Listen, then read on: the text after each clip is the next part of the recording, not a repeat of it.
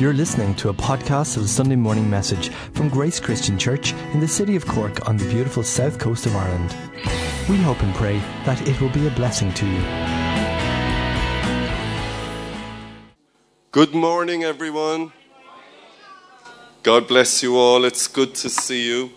And yes, I was speaking live in Cafe Church. We asked them to turn around, do their worship after the message because something died in the sound system, but that's okay. The only thing is, they're kind of quieter in Cafe Church, a little bit more introverted. So when I was asking for amens, I got a lot of... So when I ask for an amen here, I'm expecting for a little bit more of the extrovert. Amen? Woohoo! You can just ride off that energy. Praise God. Praise God. Right, well, perhaps this is the kind of message I should speak at New Year's, but I felt the Lord saying I am to speak it today. It's been something brewing around me. I've been looking at Lot and Abraham, and as Michael probably told you, I'm going to finish off that whole look and series next Tuesday night. But I want to look at another aspect of Lot's experience in the Bible. And I've called today's message, Look This Way. So all of you now are looking up this way. If you're looking towards the wall, you're looking the wrong way. Would anyone say amen? Look this way. And that's the title of today's message. Because I feel God is saying some of us are looking the wrong way. And that can destroy us. So I'm going to be looking at what Jesus said in the Gospel of Luke. So Jesus is talking about Lot and his experience 2,000 years roughly before Jesus lived. And Jesus, of course, was speaking 2,000 years ago. So what we're looking at is 4,000 years, 2,000 years. But actually Jesus was prophesying for today. So that's what we're going to look at in Luke 17, and may God bless his word to our souls in Jesus' name. Praise God. Thank you, Roger. As ever, the firm amen. It's good to hear it. Good to hear it. So are we looking the right way, or are we looking to our past? Do you want me closer? I thought it sounded too loud. You see, Denise is always saying, your voice is very loud.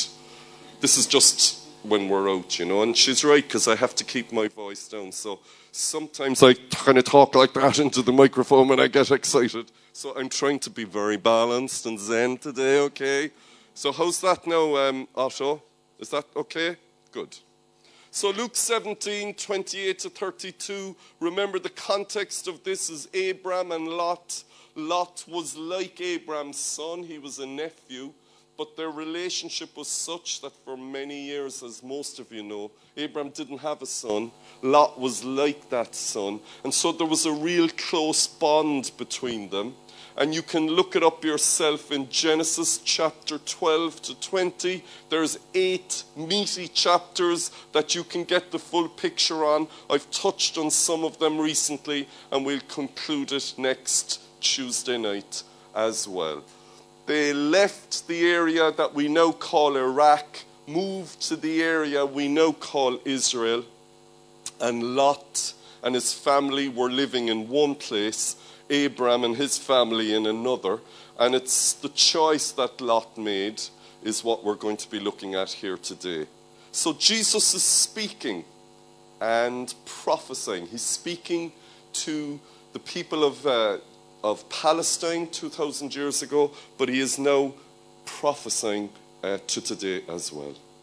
So Jesus said, just as it was in the days of Lot, so it will be in the last days, at the second coming of the Son of Man. Who's the Son of Man?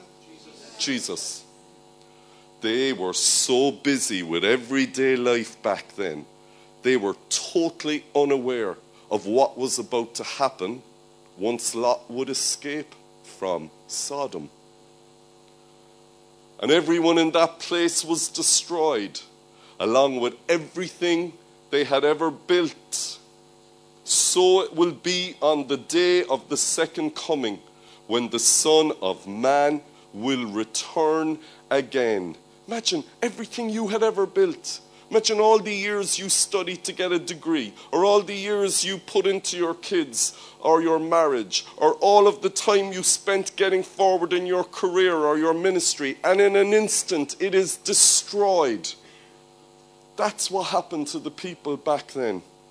And Jesus is prophesying it's going to happen again. It's going to be something similar again. And then he goes into a detail. Remember what happened to Lot's wife when she looked back and was destroyed. Those who are taken up with being secure in this life will lose it all. But those who surrender their lives to me will have real life now and forever. Hallelujah. There is always hope, even in the most challenging of portions of scriptures that try to warn us and get us prepared. There is always hope. And as the scripture says elsewhere, there is always a way of escape. Hallelujah. We mightn't want to take the way of escape, but there is always a way of escape. So Jesus is saying this, and it's prophetic because he's talking about the last days. And as we see, he actually says it twice. In verse 28, he said, just as in the days of Lot, so it will be in the last days. Now, there's a whole load of debate about when are the last days, but there's a lot of evidence that seems to be growing and suggesting that more and more we're coming in, or perhaps are very much in, the last days. Now, nobody knows the day or the hour, so we can't be dogmatic on it. But if you look at a lot of the prophetic words in the Old Testament, and you even look at events today, everything from as far afield as the state of Israel to climate change, you begin to wonder, are we in the last days? It's very healthy for every believer to live as if we were in the last days. Have that attitude of mind. It will serve you and me well. It'll serve our families well. If we think we're going on forever, we deceive ourselves. I always remember an old pastor from the UK from many years ago when I was a young Christian, and every morning he said he would pull back the curtains and he would go, is it today, Lord, you're going to come back? And every evening when he would close the curtains, he would close them and say, is it tonight, Lord, you're going to come back? But Jesus spoke about the last days, and he deliberately mentions Lot. And remember, Lot and his family lived in isolation spiritually in the cities of the well-watered plains. Abraham was in Canaan, up in the hill country, wasn't as fertile. But Sodom, Gomorrah, all these cities were very well-to-do, very wealthy. And Lot chose there. And Jesus speaks into the mindset of the people there when he said they were so busy with everyday life that they were totally unaware of what was about to happen. This is the curse of today's world.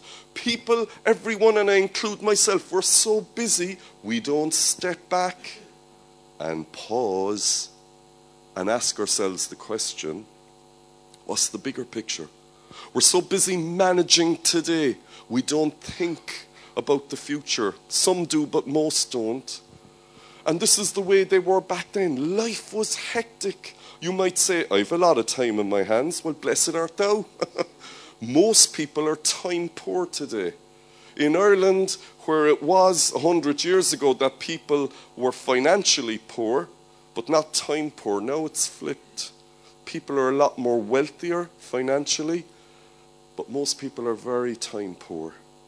And it's an unknown challenge in the Christian world, where we live like other people do, holding down jobs, the vast majority, rearing families, looking after homes, whatever, developing friendships. But then on top of that, we also give and volunteer to the Lord. And so time pressure is one of the number one hassles in the Christian church around the Western world. time and commitment, exhaustion. And that's why perhaps I'm a voice in the wilderness, but I just see people so taken up with today, they don't step back and pause. There's an old Catholic thing that I think is wise, and it's called the retreat. If those of us who come from a Catholic background might remember the retreat, where you just stop and you reflect on what's going on in your life. Well, the people who were living then were just too busy to reflect on their lives. They were too busy to examine their conscience with what was going on. And Jesus said it's going to be the same in the last days. What was happening back then is going to be the same in the last days. And when you look at the value system and all the rest of it, it's increasingly more and more. It's incredible. It's almost like I read the Irish Times as a newspaper. I read the Irish Times and I read the Bible, and I kind of get a chill in my soul when I see what I see prophesied in the Bible, and then I see what's happening, not just in Ireland, but in the Western world. And Jesus said that everyone in that place was destroyed, along with everything they had built. Everything they had ever built was destroyed, and they themselves were destroyed. So the whole culture there, and the value system, was destroyed. And it wasn't just a random act. The Bible is very clear. God was behind it. And some people think, well, God is a God of love. He is, but he's also a God of justice. And we cannot have a jelly baby attitude, candy-coated gospel that God is just love and he'll just bless me all the time. No, there's also the other side. And there's also a place where we've got to own up to when we are wrong. And we have to say, do you know what? I don't want to sow into my life and into the generations that are going to come after me. I don't want to sow stuff that's going to bring death and not life. And then for the second time in this narrative, Jesus Christ brings up the last days again. He said, so it will be at the second coming of the Son of Man. The Bible tells us that Jesus will come again. Who'll say amen? Amen. Hallelujah. He's going to come again. But the first time Jesus came, the first coming, was about salvation and rescue and setting the captives free and healing. Hallelujah. And we still live in that era. But when Jesus comes the second time, he is coming to separate the wheat from the chaff, the goat from the sheep, the believer from the unbeliever. And then it's final. And then it's final. And that's not what you hear in the world today, but that's what God says. And you know what? The world changes every 10, 20 years. I want to stick to what God says. Amen?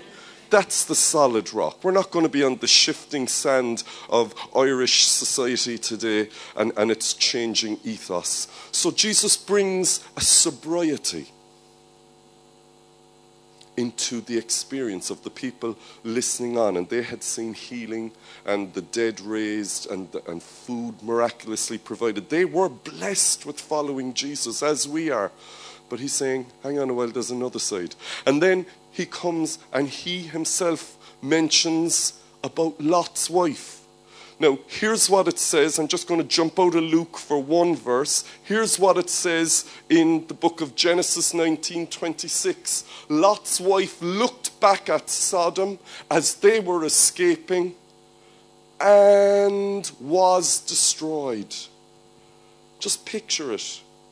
We know that literally fire and brimstone were falling down on these cities, and Lot, because of the intercession and the pleading that Abraham, his surrogate father, if you will, or at least his uncle, pleaded with the mysterious three visitors who appeared before Abraham, one of whom was the son, one of whom was in effect the second person of the Trinity. And because of Abraham's prayers, Lot knew he was escaping. So as they're running out from this burning city and everyone being destroyed, Lot and his kids, they were looking straight ahead. They were getting out of there. But she wasn't. She saw what they saw, but such was the hold of the past in her life she couldn't look forward. She started looking back. Looking back, this is how Jesus puts it in Luke 17. Remember what happened to Lot's wife when she looked back and was destroyed? Those who are taken up with being secure in this life will lose it all. Will lose it all. And it's so interesting that she lost her life. And you know what? The Bible never records her name. Nobody knows her name. What was her name? We don't know her name. If your past so clouds who you are, you know what it does to me, to you? It steals our identity. So you're not John or Mary. You're John who used to be in prison.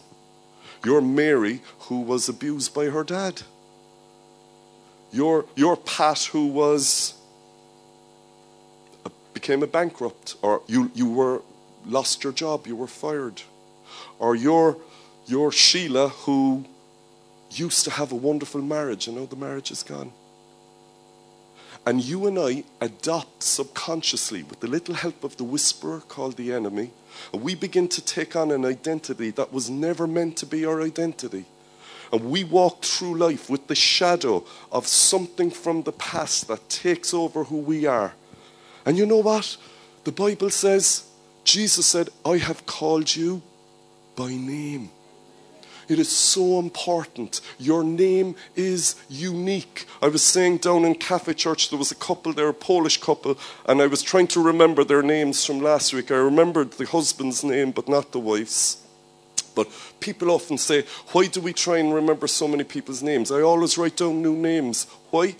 Because it's your identity. We want to respect and honor that you're an individual. You're not a number. And it's so easy in a church with over 1,000 people coming in that you can lose that. And you know what? As long as I'm alive, I'll fight against that. Nobody here is a number. You are an individual. And I'm not just saying that to butter you up. I passionately believe it. But Lot's wife, she didn't have an identity. She didn't have an identity. You might say, well, some names are very common, like my name. Ever heard the saying, Tom, Dick, and Harry? Guess what? With 1,000 people, there's no one else in the church called Tom. Hallelujah. And anytime I meet someone called Tom, I tell them, this isn't the church for you. I'm the only Tom in this village. By the way, I don't know any Dicks or Harrys here either, so there you go. You're an individual and your identity is precious in God's sight. But we can lose our identity like Lot's wife lost hers because we're looking back over our shoulder. And it's not good. A failed relationship or someone we loved that died and we never got over it. I remember years ago talking to a guy and he was totally taken up with the fact that his mum and dad were very successful in business here in Cork, and they were a very wealthy family, but he couldn't replicate that, and his job didn't pay well, and so his experience was a lot poorer than his mum and dad. And it almost became, in my opinion, and he's a Christian, his identity. What he didn't have from the past, he kept looking back at mum and dad as his template. And you know, it's good to learn from mum and dad, but God sets a new template in your life and in mine. Not only was she looking back, why was she looking back? Well, obviously she identified with what was going on there. And we know that Paul, the great apostle, says in 1 Corinthians 15:33, bad company corrupts good morals. And it's not just for 14-year-old boys. It's for men and women in their 20s, 30s, 40s, 50s, 60s, 70s, 80s. Who do you surround yourself with? Like the old saying, show me your friends and I'll show you the man. Are the people in your life those who will speak life into you? They build you up, or are they dragging you down?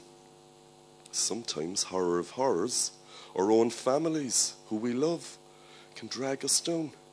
I'm not saying we're not some spooky cult where you cut off your family, but you just have to be wise what you share with people. and allow those who speak life into you and who love God, let them bring life into you. Make sure you raise some up. It reminds me, when I was a child, we always had dogs in our house. Dogs, cats, we were like Noah's Ark. Always animals in the house. And then when I got married, we've never had an animal since. There's a psychological leak. But I can remember we had one particular dog in our house. And he was born in the garage. I can remember the day he was born. Sounds like a child, doesn't it? But I do. I remember the day this dog was born. And he was a beautiful Labrador with a light brown coat. And we called him Tan. And Tan was literally the proverbial cliche. He was like a member of the family. So there were 3 kids, but he was like the 4th sibling. Oh, we loved Tan. And he was such a lovable, faithful hound. He went everywhere with us. I can remember even when I was about 11 or something, going to Mass every morning at Lent. We'd get up early in the dark. Mum and Dad would still be asleep. And we'd walk up to Mass in the locked church to Lent. And Tan, the dog, would insist on coming with us. And the priest just gets so angry that the dog would come into the church with us. We was trying to keep him out. But he was so faithful. He followed us everywhere. But I can remember as a child, Tan sitting in the ground in the kitchen. And we would lie down and play with Tan. And my mother would quote this old Irish proverb, "An te a líon le madri, I roig she le fehidi." That's Gaelic, for those of you who don't know, or Irish. "An te a líon le madri, I roig she le fehidi." Who'll translate it for me? Very good. He who lies down with a dog comes up with fleas. And just to quote, my mother would say, "He who lies down with a dog will rise up with fleas." And you know what? I can remember on 3 or 4 occasions, a day or 2 after lying down with Tan the dog and playing with him, I'd get up in the morning and my mother would see on the sheets of the bed all the little black stains. Sorry, we were a really lovely family. We had no fleas or nothing. We were really cool. No, we had fleas in our house every now and again. And my mother would banish Tan the dog up to the garage for about an hour. And we'd bring him back again. But I always remember when I'd lay down with Tan the dog and she'd quote, "An te líon le madri, I roig she le fehidi." I can always remember Mammy saying to me, "Make sure you marry a nice girl."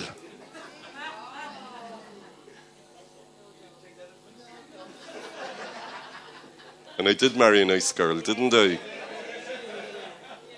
And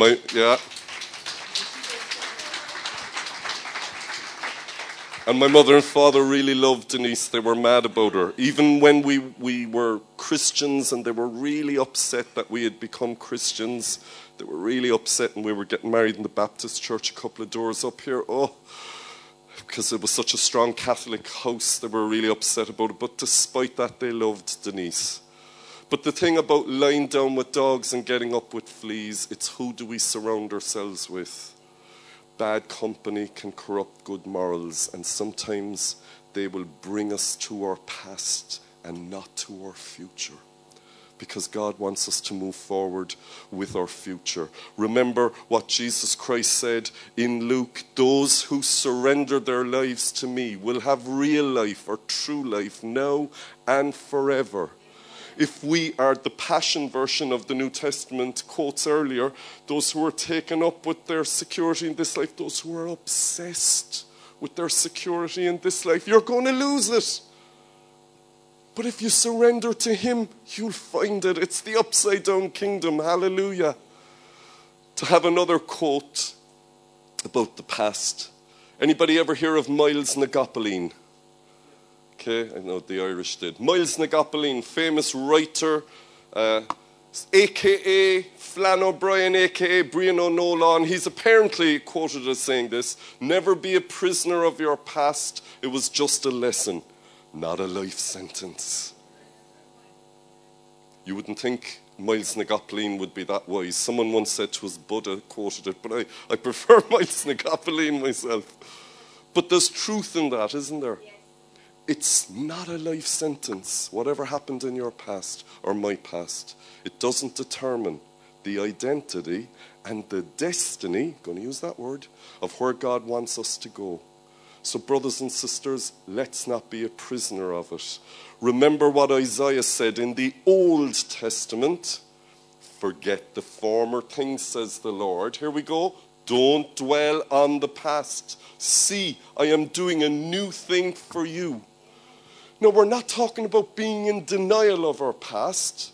Sometimes if something traumatic happened, we need professional help. And maybe we need a lot of prayer and pastoral counsel, of course.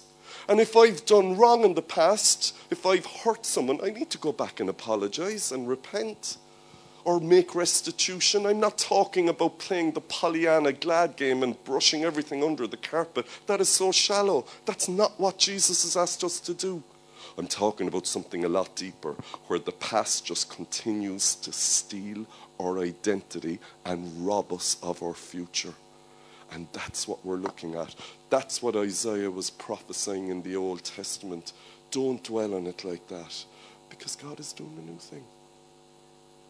And it's not just the Old Testament. We see the same message coming through in the New Testament. Paul wrote this in Philippians 3, I will now forget what is behind me, and I will move forward to what lies ahead, even to the heavenward goal, to win the prize that God has called me to. Hallelujah.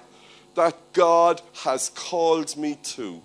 Brothers, sisters, God has a better future for us than our past. And you might say, well, maybe I'll die. We will all die, but we won't die. We might die physically, but we will live forever. Hallelujah. And if you're not sure about that, if you've never surrendered to Jesus, you're only a prayer away from securing your future. If it's done sincerely and with a real heart, you are only a prayer away, like we all once were.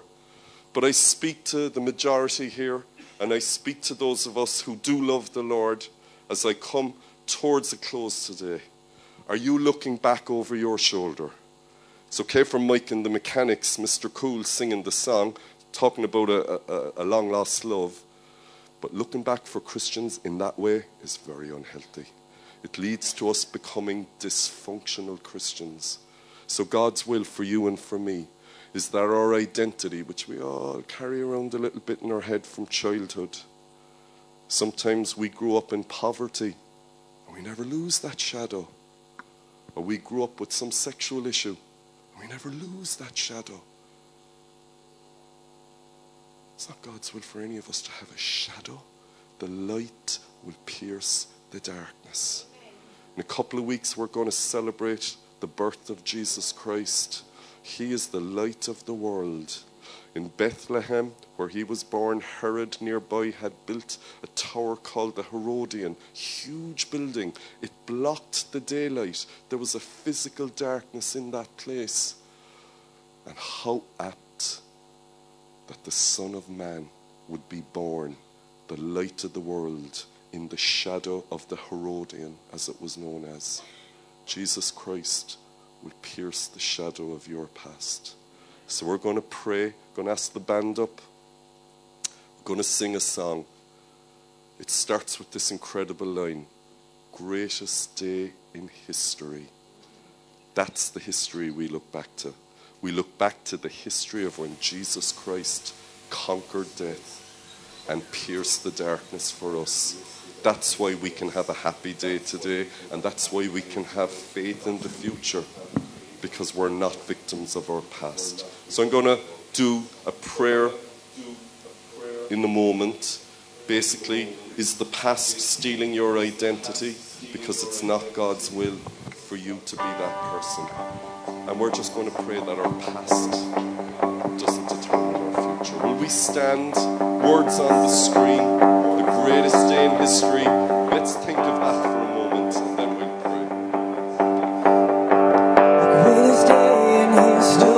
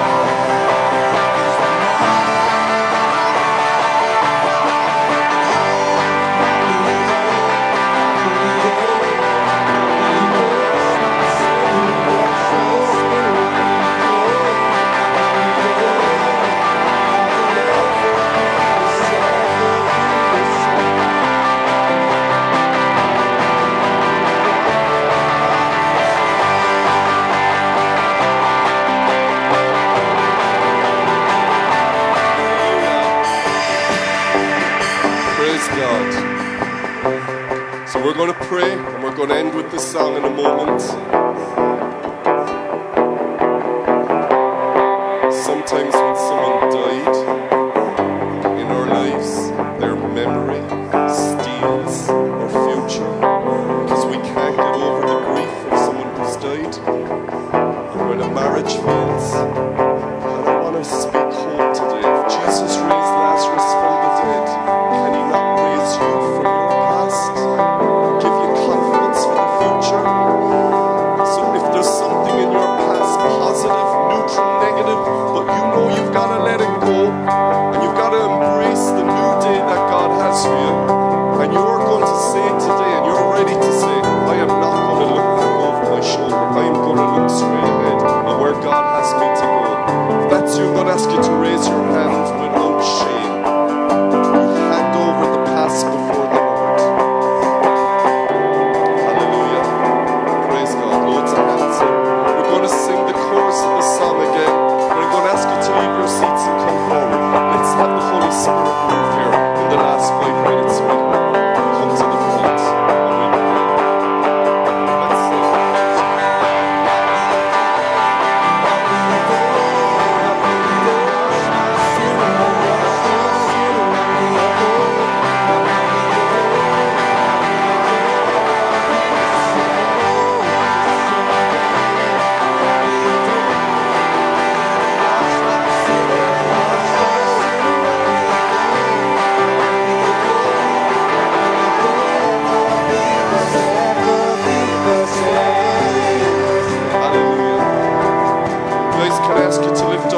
To the Lord. Come, Holy Spirit, come and move in your power and in your might in this place. We give you, Lord, whatever it is that is trying to steal our identity, whatever it is that is dragging us back to the past, and we need to move forward, and we hand it over to Jesus of Nazareth right now. Take it from every man and every woman who has made it up to the top here, and for those in the congregation who are silently praying as well, release us from an identity that we were never meant to have.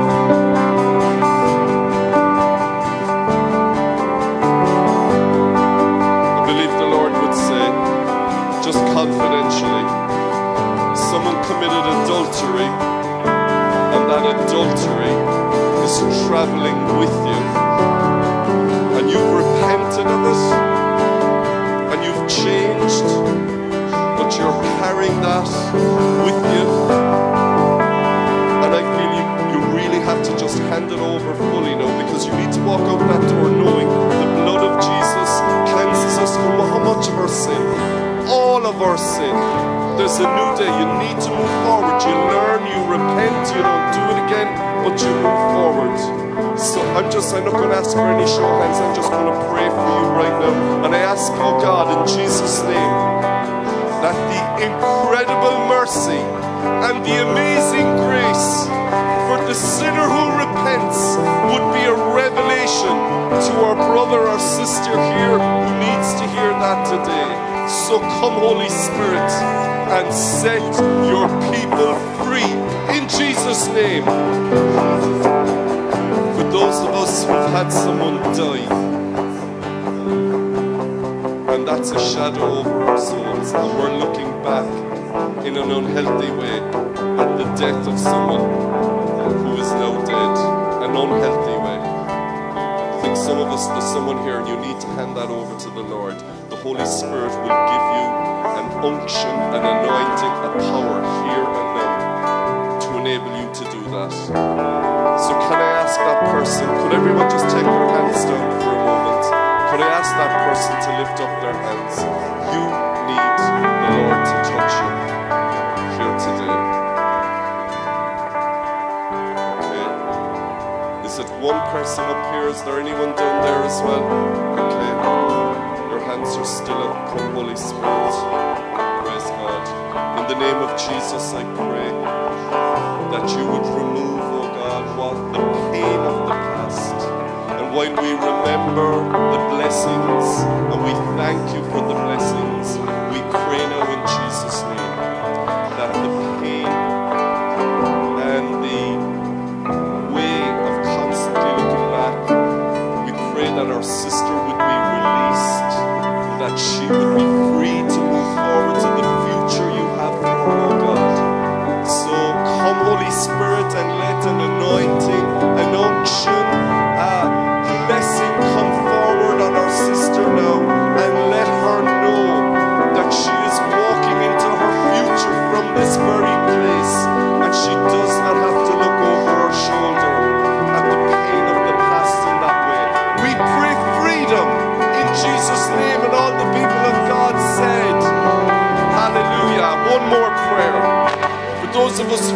our identity has been compromised by something in the past, and we want to embrace the new identity we have as the son and daughter of the High King.